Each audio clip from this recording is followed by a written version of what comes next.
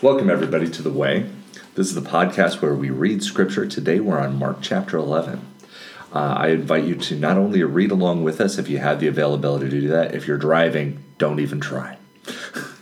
If you have a chance later, we do ask that you would go back through and read these Scriptures for yourself and see what God highlights for you specifically. I'm Pastor Ben LaGrange, and today I'm joined by Eric Mama. Hello, how are you doing? Not bad, not bad. Good. So, Eric, you want to explain to the listeners who you are? Yeah, I'm just a gentleman from Rock Island, Illinois. I met you a couple years ago, and where I'm currently at in my life is that I'm just excited. I'm heavy into sports, but I'm also excited for the Lord and what He's done in my life over the years and the transition He's taking place currently, and just want others to know about that. Absolutely. Now, I've known you through small groups and other interactions with men we know from small groups. You go to Heritage in Rock Island, which is a great place, right? Yep, correct. I was just there on Saturday myself. Yep. And you also do some work with the Quad City River Bandits as a chaplain down there, right? Well, not quite the chaplain. So they do have a chaplain, but one of the things I do is my past career was a former player. Okay. Not with the Bandits, but I did play professionally. Okay. Here locally at Rock Island and collegiately as well.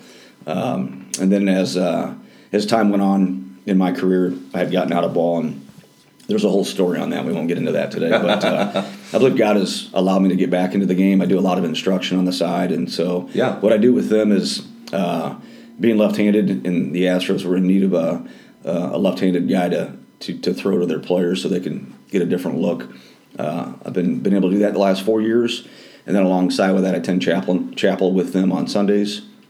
If the chaplain is gone for some reason, I'll lead it. Last weekend, Easter was yesterday actually, and so they didn't have chapel, and so I actually led chapel for both teams, and we had about 20 guys and 2 coaches. So well, that's amazing. Yep. That's awesome that God's using you in that way. Yep, love it. Today we're actually going to be going through a tough part of Scripture in chapter 11 of Mark. Okay. Mark actually has a couple of great stories right here. Now we're kind of on the backside of what happens in Mark. The first half is really all about who is this man. And the second half, really going from about chapter 8 back, is really about the march to Jerusalem. This is a very quick and easy book. It has a lot of directed language, and a lot of the stories are just showing we went up the hill, now we're charging down the hill. Right. So I'm going to go ahead and start by reading the first section of Scripture, verses 1 through 11. As they approached Jerusalem, they came to Bethphage and Bethany at the Mount of Olives. And Jesus set 2 of his disciples, saying to them, "Go to the village ahead of you. Just as you enter it, you'll find a colt there tied, which no one has ever ridden.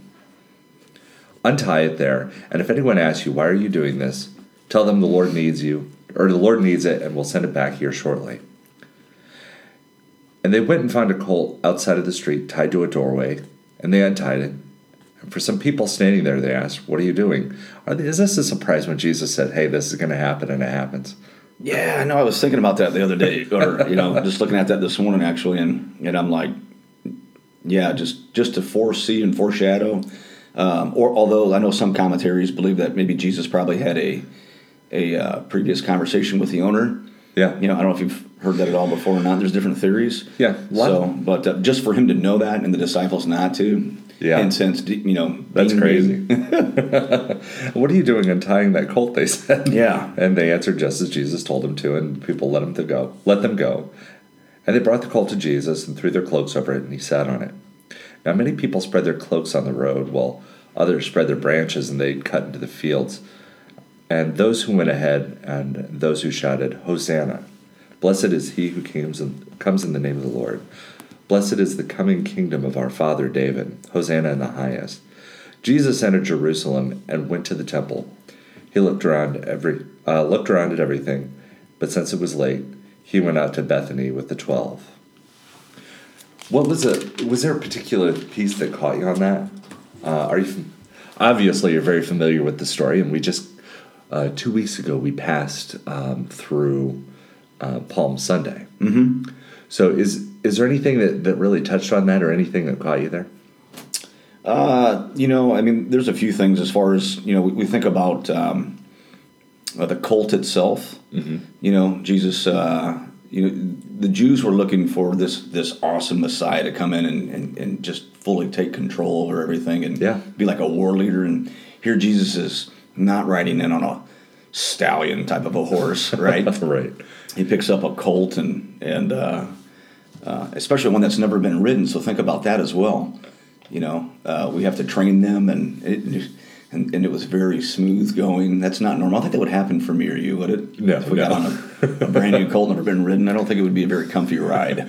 I haven't gotten in a Mustang that wasn't 20 years old. That's right. Let alone a colt that's brand new. Right. So just the colt itself and the meaning behind that, and then just the way that he entered, very, very peacefully, very lovingly, instead of, we think about these leaders that come in and they just take full control and it's all about power. And Jesus didn't do that. It was completely opposite. You know why they had that expectation, Eric?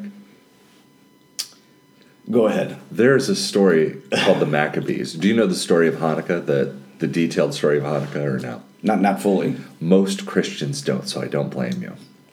There's actually a section of our Bible as Protestants that's missing. Some churches have it, some don't. The Greek Orthodox study it. Jesus studied it. Catholics study it. But for some reason, we've dropped it out along the way. And the Maccabees actually tells the story of, instead of the Romans occupying Israel, the Greeks did. Oh, wow. Okay. And at that time, there were a set of warrior priests named the Maccabees, which is the coolest name ever, because if you look at it, they're called the Hammers. They're the warrior priests. Yeah. They're the guys that they literally walked through town. They trod through town in the same way that Jesus did, but they came through on war horses, right, with hammers, smashing the Greeks in the head, like little Bunny Foo-Foo. Yeah. So the thing is, okay, I just made a little Bunny Foo-Foo joke. That's pretty good. That was good. Yeah, especially for a Monday morning early. That's not bad for an early Monday. No. So the thing is, they had this previous expectation, because what happened is those priests drove out the Greeks. Mm-hmm. But after a while, they found themselves split into the Sadducees and the Pharisees. Now that seems familiar. Yeah. So where they were unified, they split into two. Kind of a conservative and a liberal, or as we see the politics of today playing out, is in that way. Sure. They divided, and then the Romans came in after they were divided. Now they see the same thing, but instead of a war horse, he comes through on a young colt. Right. Which is actually, in their sign, a sign of peace. Mm-hmm. He's coming in peace. He's actually not coming to drive out the Romans. He's coming to drive out sin. Yes. Yeah. He's trying to make that first connection that allows it. This is one of the most beautiful things that we miss out on in Scripture.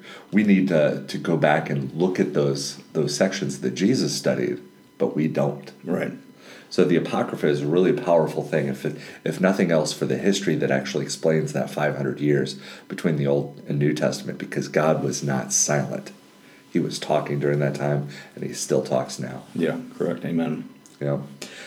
So when I look at this, there is that the idea that maybe Jesus went out and paid someone and talked to him in advance and settled plans. Yeah.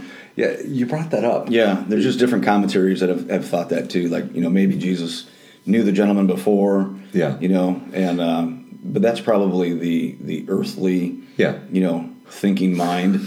But right, it's my logic, not his logic. Yeah. So I can go along with either way. But can you imagine if we did that today? Yeah. Like somebody would come out and said, "Hey, I'm grabbing your car." I'm like, what are you doing?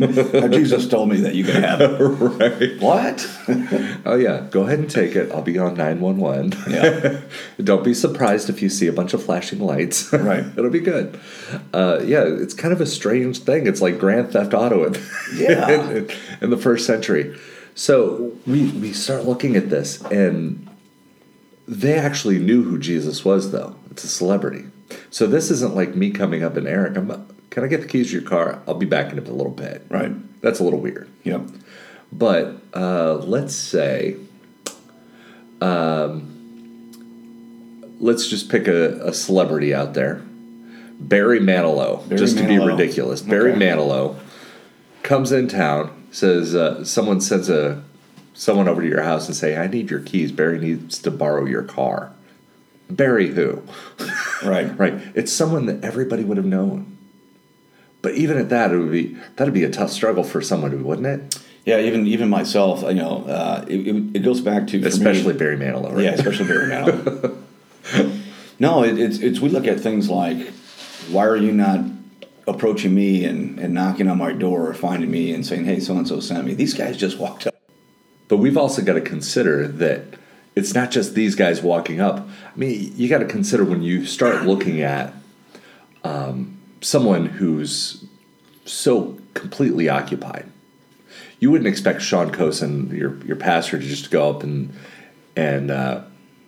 handle every bit of business. He's got a team of people that actually handle those things, right? Yeah, correct. And in that same way, Jesus obviously had a team of people to do the same. But we want to fill in the blanks with our particular logic. Like, how would that? You're like, okay, if we're going to borrow this, just like we did, how are we going to play that out? Yeah. So some celebrity comes up and says, hey, can I borrow your car? You're going to need a ledger. You're going to need something if you even bothered. But there's obviously a lot more to that particular piece. And we try to fill in those blanks and say, well, how could that have happened logically? And we want to take some people actually just want to erase all the miracles and erase any of the supernatural out of it. But if we expect God to be who he is, we should expect that he's going to do major things. Right, correct. Could you do me the favor of reading the most weird answer to the "What would Jesus do?" question? Okay. I know, this is always the joke. By reading verses 12 to 25. No, I'm sorry, 12 to 19. 12 through 19. Yeah. Mark 11. This is in the NLT version. Okay. Jesus clears the temple again. The next morning, as they were leaving Bethany, Jesus was hungry. He noticed a fig tree in full leaf and a little way off, so he went over to see if he could find any figs. But there were only leaves because it was too early in the season for fruit. Then Jesus said to the tree, "May no one ever eat your fruit again." And the disciples heard him say it. When they arrived back in Jerusalem, Jesus entered the temple and began to drive out the people, buying and selling animals for sacrifices. He knocked over the tables of the money changers, of the chairs, and of those selling doves. And he stopped everyone from using the temple as a marketplace. He said to them, "The scriptures declare, my temple will be called a house of prayer for all nations, but you have turned it into a den of thieves." While the leading priests and teachers of the religious law heard what he had done, they began planning on how to kill him. But they were afraid of him because people were so amazed at his teaching. That evening, Jesus and the disciples left the city. Wow, that seems like a non sequitur there. It's like two unrelated things. Yeah, sounds like two stories. It sounds like two stories. They are. Quickly, we're going to come along the answer to the first part of that whole fig tree and leaf. So we have some really, really weird things going on with this particular piece. And everybody used to like to drive around with the bumper stickers, "What would Jesus do?" or the wristbands. Right. Oh, how many wristbands are there right now sitting around the world not decomposing? There you go. Another topic, another day. Right. Some archaeologists, 10,000 years from now, they're Yep. like, what does this mean? What does this mean? I don't know. So it's a strange deal in itself there, but we're looking at this particular piece. What is the story here for you? What is the story here for you? Yeah, at first I'm like, why would Jesus just up and just curse a tree out of nowhere, right? You know, Right. Like, whoa, what is going on here? But the more that you dig into it, and the more that you really look and see what's going on, you have to understand what the fig tree is all about, correct? Yeah, absolutely. And so what happens to an actual fig tree? And from my understanding, from some past looking into, I believe, and quote me if I'm wrong, or let me know if I'm wrong, I believe the figs of a fig tree actually come out, I think, at the same time the leaves do. I think that's what's different on a fig tree versus other trees that produce fruit. Yeah, I'm not sure on that particular piece. I'm not the best. So that was kind of a hint too, that here's a tree that's not only producing its leaves, but there's no fruit to go along with it. There's the problem. Okay. Yeah. So it's like, whoa. And he just cursed this tree out of nowhere. Yeah. I think a lot of the answers actually on that come from verse 20 to 25, but there are some other insights to it as well. Because in the morning, when they went along, they saw the fig tree was withered from the roots. Mm-hmm. Not from the top, but from the roots. That's not how things work usually.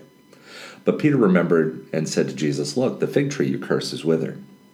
So Jesus answers him.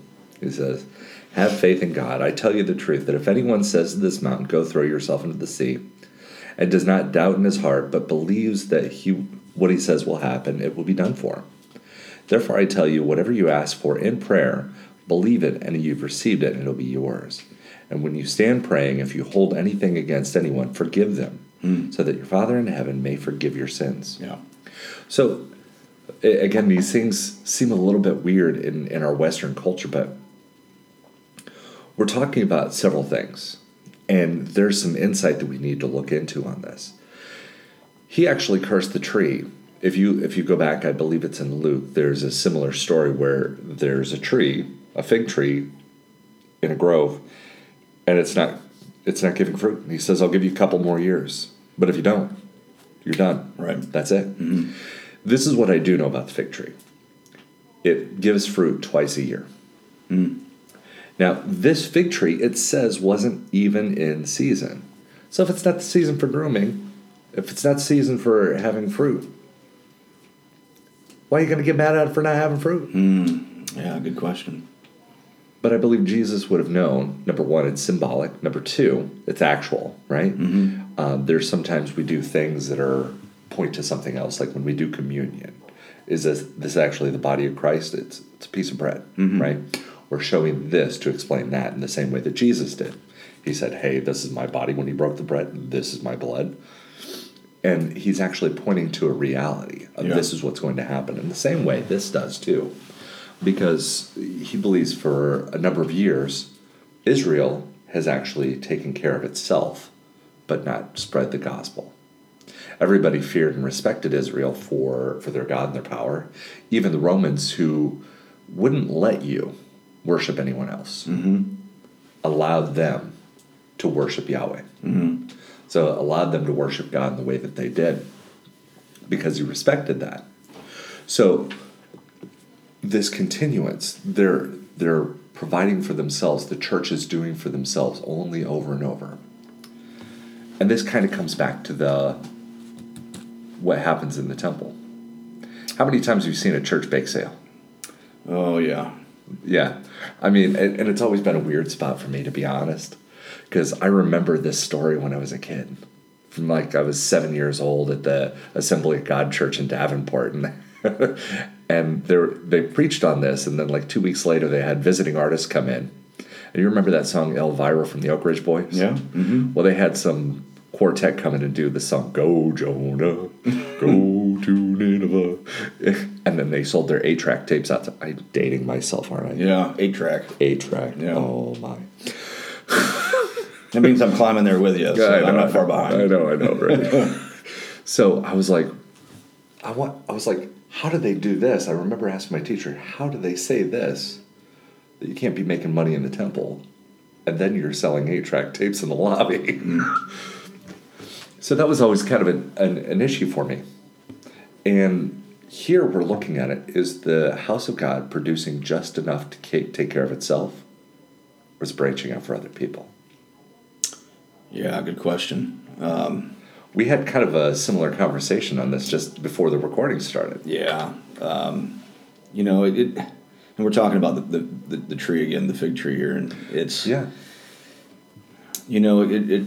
One of the things that I've learned lately is sometimes I think we look at fruit, mm-hmm. and we look at what are people doing.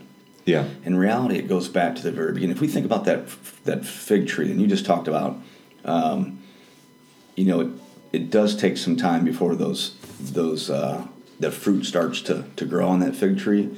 But what I do know is that as that process is growing, the fruit will come out with the leaves. Mm-hmm. So now we're looking at that tree as itself. Okay, and so when I go back to fruit and thinking about fruit, for me it was, are we doing it as an outward expression, Or is the fruit in our own personal lives, has that changed yet? Yeah. Think about that a little bit. It's not always what are we out doing or who can we help. The works part is great, right? When we're doing it for God. Yeah. But sometimes a lot of people don't. But we have to look at ourselves first, too. How has God changed us? Or what is our process that he's worked on? And that's that fig tree, if you think about it. Mm-hmm. He's given it some time to mature a little bit before the fruit takes place. But it's with itself. It's nurturing itself. It's how is it changing? Is it becoming stronger? Yeah. Right? You can take water out of a poison well and it's still going to be poison. Right. Right. Yeah. But what we look for is this. When God overwhelms us and overflows us with what he's doing, then there's something else that happens.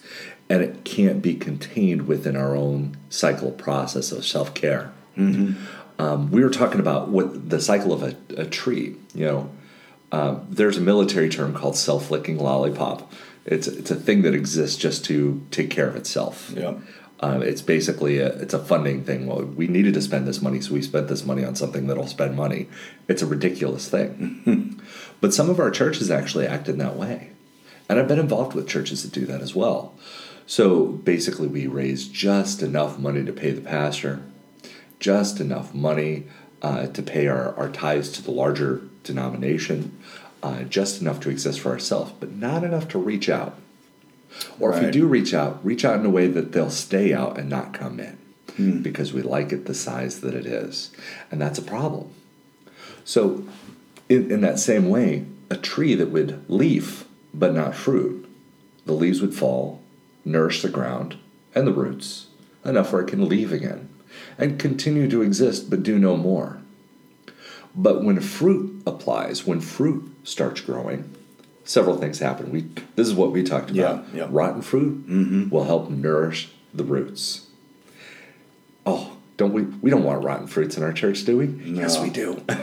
Jesus was accused of hanging out with gluttons, prostitutes, tax collectors, and worse. Mm-hmm. And you know what? That rotten fruit helped the roots, and it helped it grow. Second of all, it feeds the animals. Yeah. And guess what those animals do? When they eat the seeds, well, they got to come out somehow. Yep, and they transport it. And they transport it, and they plant it the hard way. Yeah. And humans, they get to eat from it. So it actually nourishes not just the roots. It nourishes the world around us and the people. So that fruit is the expression. It's the overwhelming love. If there's just enough nutrients to support sustenance, and that's it, it's not good enough. There needs to be enough nutrients to actually flourish and produce for the world.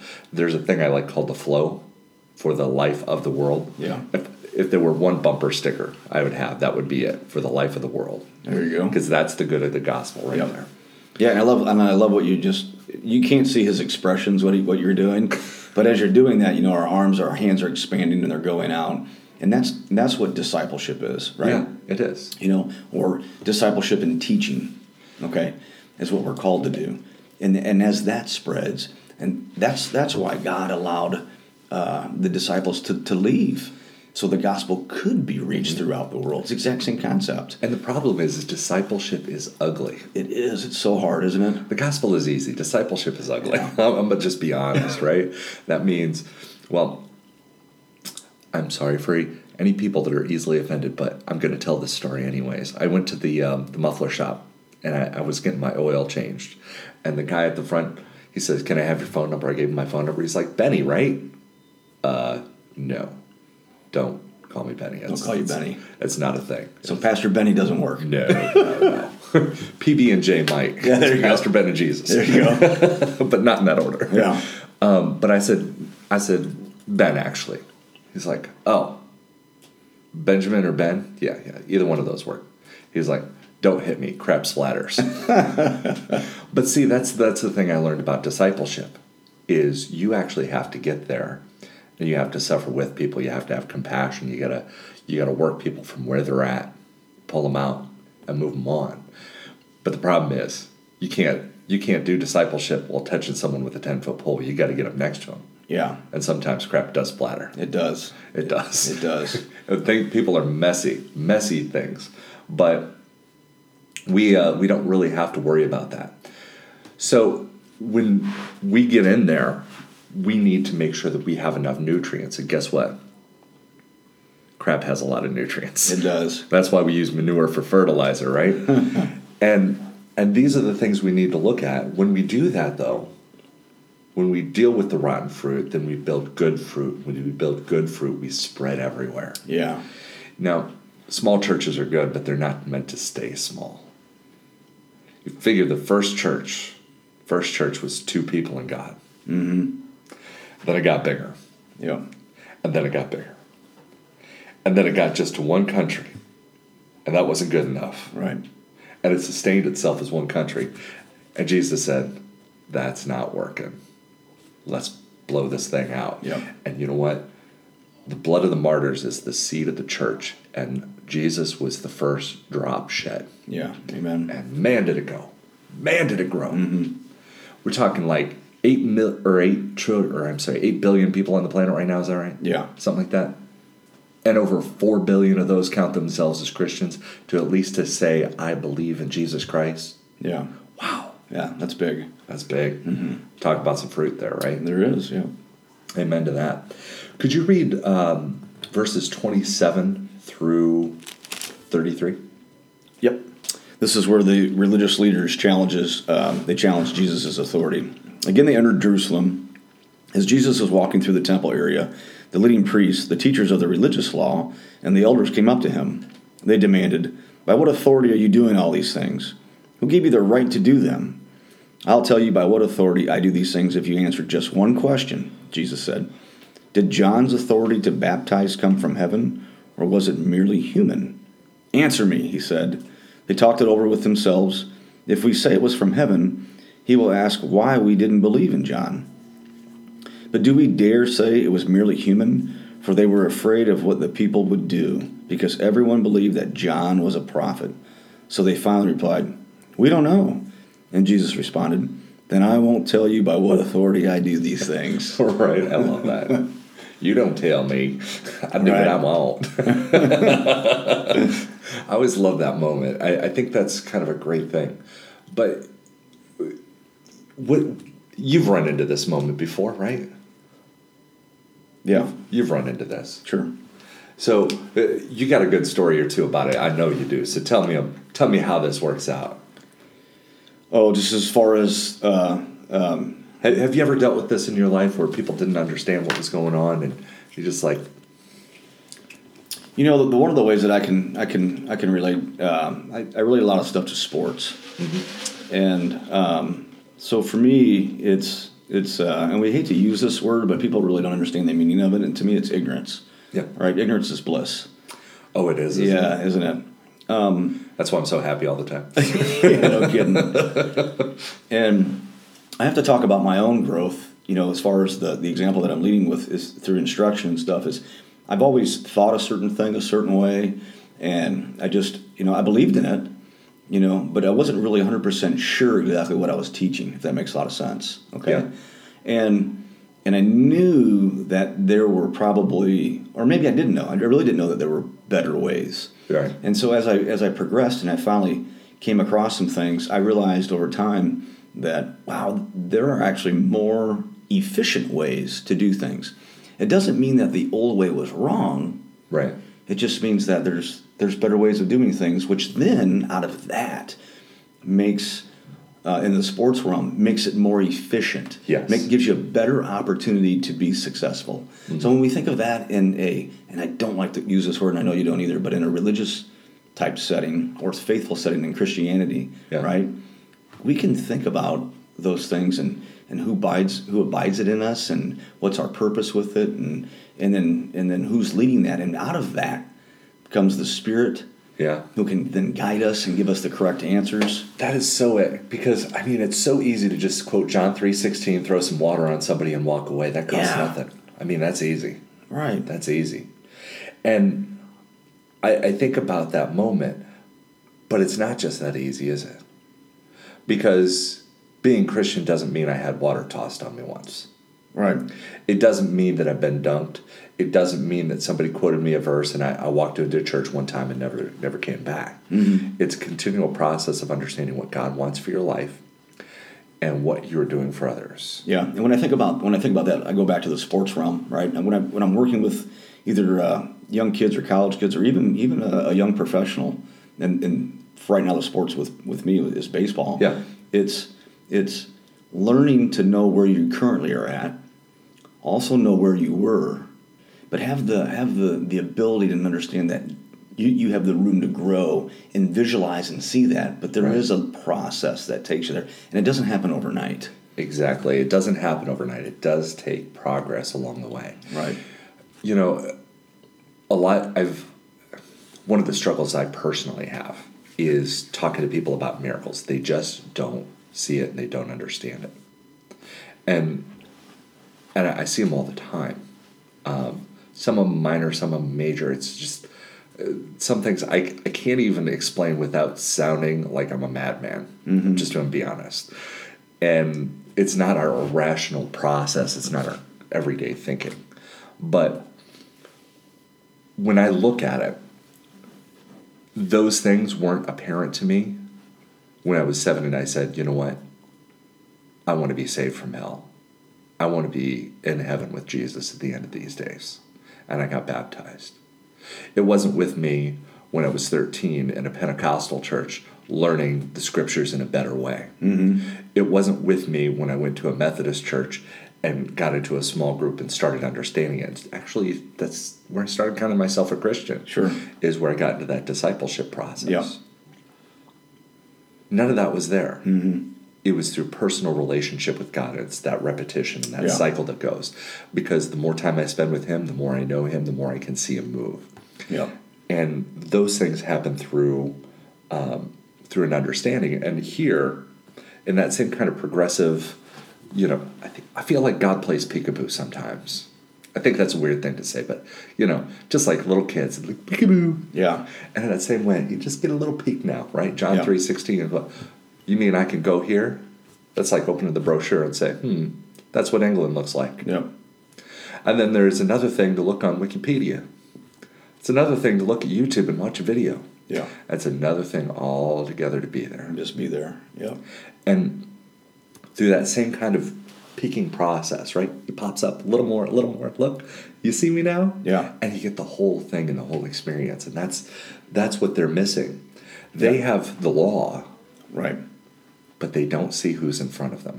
Yeah, and they were more concerned about themselves, right? So when I go back to the sports analogy, for me, it's like, why are you doing things and what are you doing? Is it because you want that World Series trophy? Yeah. You're right, or you want that weekend medal? Yeah.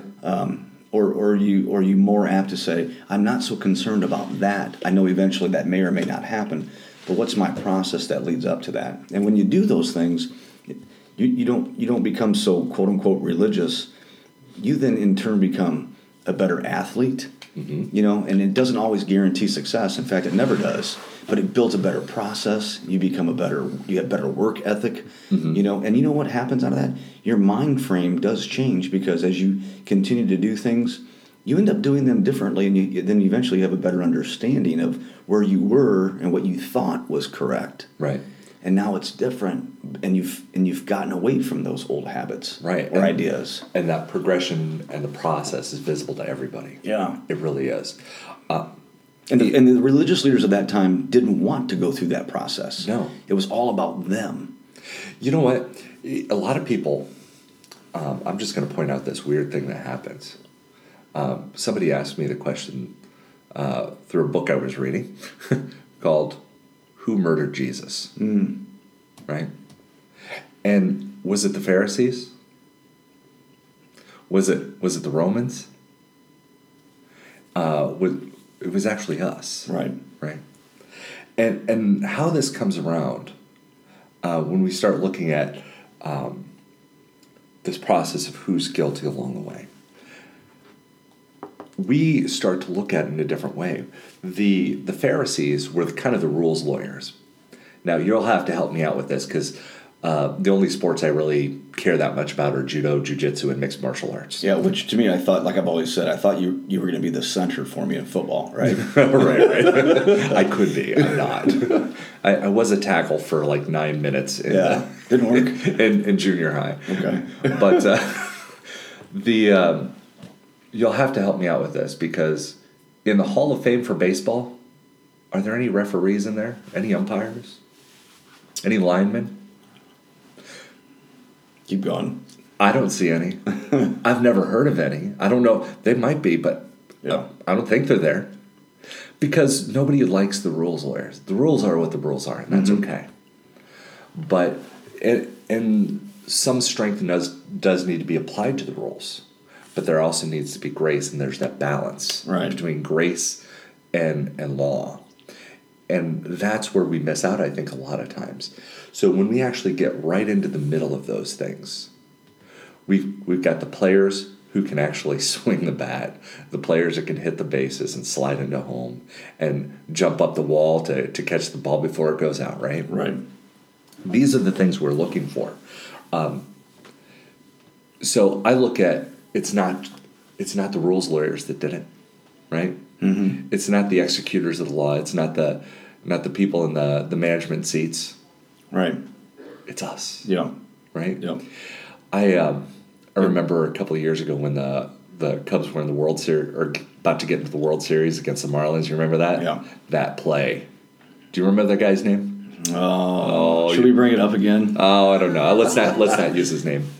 But here's the deal. The umpires didn't call the play. It wasn't bad. It wasn't the management seats. Who crucified that guy? Yeah, that caught the ball and didn't throw or reached down to catch the ball right off on the side of the wall. Yeah. Well, it initially the fans were. Yeah, it started by the player. Yeah, and then they produced off that. The fans produced off the reaction of the player. Exactly. Yeah, and they just lived on it constantly. Oh, man, right? See, and it's the same way. It wasn't the Pharisees. It wasn't the executors of the law, right? Mm-hmm. It wasn't the Romans. It was the fans. Yep. And that's who crucified Jesus. Yep. That's an amazing thing to me. You know, I've heard people be racist over the years, or, bigots against Judaism for this. Sure. I've heard one of the kids that was in my youth group go off on somebody for being Jewish because they killed Christ. I'm like, no. Did you forget to blame the Italians too? Yeah. What about my Italian friends? That's terrible. Why would you remember this and not that? But it wasn't the Jews. It wasn't the Italians. It was humans. Right. All of us. Yeah. And it's a centerpiece to remind ourselves by. This challenging of authority, we don't get it. And it's easy to look at these Pharisees and say, oh, you big dummies. Oh, but it's all of us at some point. Mm-hmm. And eventually we come to know. Well, we've actually taken up quite a bit of time here on this chapter. I just wanted to thank you for joining me here today. Yeah, it was good having me. You want to close me out in prayer here? Yeah, I can, for sure. Let's do that. Heavenly gracious Father, again, we just thank you for who you are and what you're on our lives. And Lord, I just, again, we thank you for today's scripture and what it means to us, Lord. If we can just go out throughout today and just really think, especially with the past weekend of Easter, what it really means to us, that you just came for us. You didn't come because of a legalistic issue, and you didn't come as some powerful, outstanding war leader that just tried to just overshadow everybody. You came out of love, out of peace, and you just came specifically for us. And then on the third day you rose. And Lord, that's just what it's all about, is that you just came specifically for us. And we know that you love us, and you're just wanting to do a good work in our lives, so then we can then portray who you are and spread the good gospel throughout the world. So we love you, and we thank you, and we praise you for who you are. And we ask this in the precious name of Jesus. Amen. Amen. Well, thank you, everybody, for joining us here today on the Way podcast. Don't forget to join us for the Other Way, where we're going to talk a little bit more after this with Eric about some of what he's doing out here in the Quad Cities. We really appreciate you. Make sure to read the Bible for yourself. And if you don't join church this weekend, make sure you find one next weekend. Find our church. Right now I'm at St. Mark's in Comanche, but find a local church. Get a hold of somebody. Talk about Jesus. Learn about Jesus. Talk to Jesus, more importantly. Now, as we go in grace and peace. So make peace with God so you can be his grace in this world. Amen. Amen.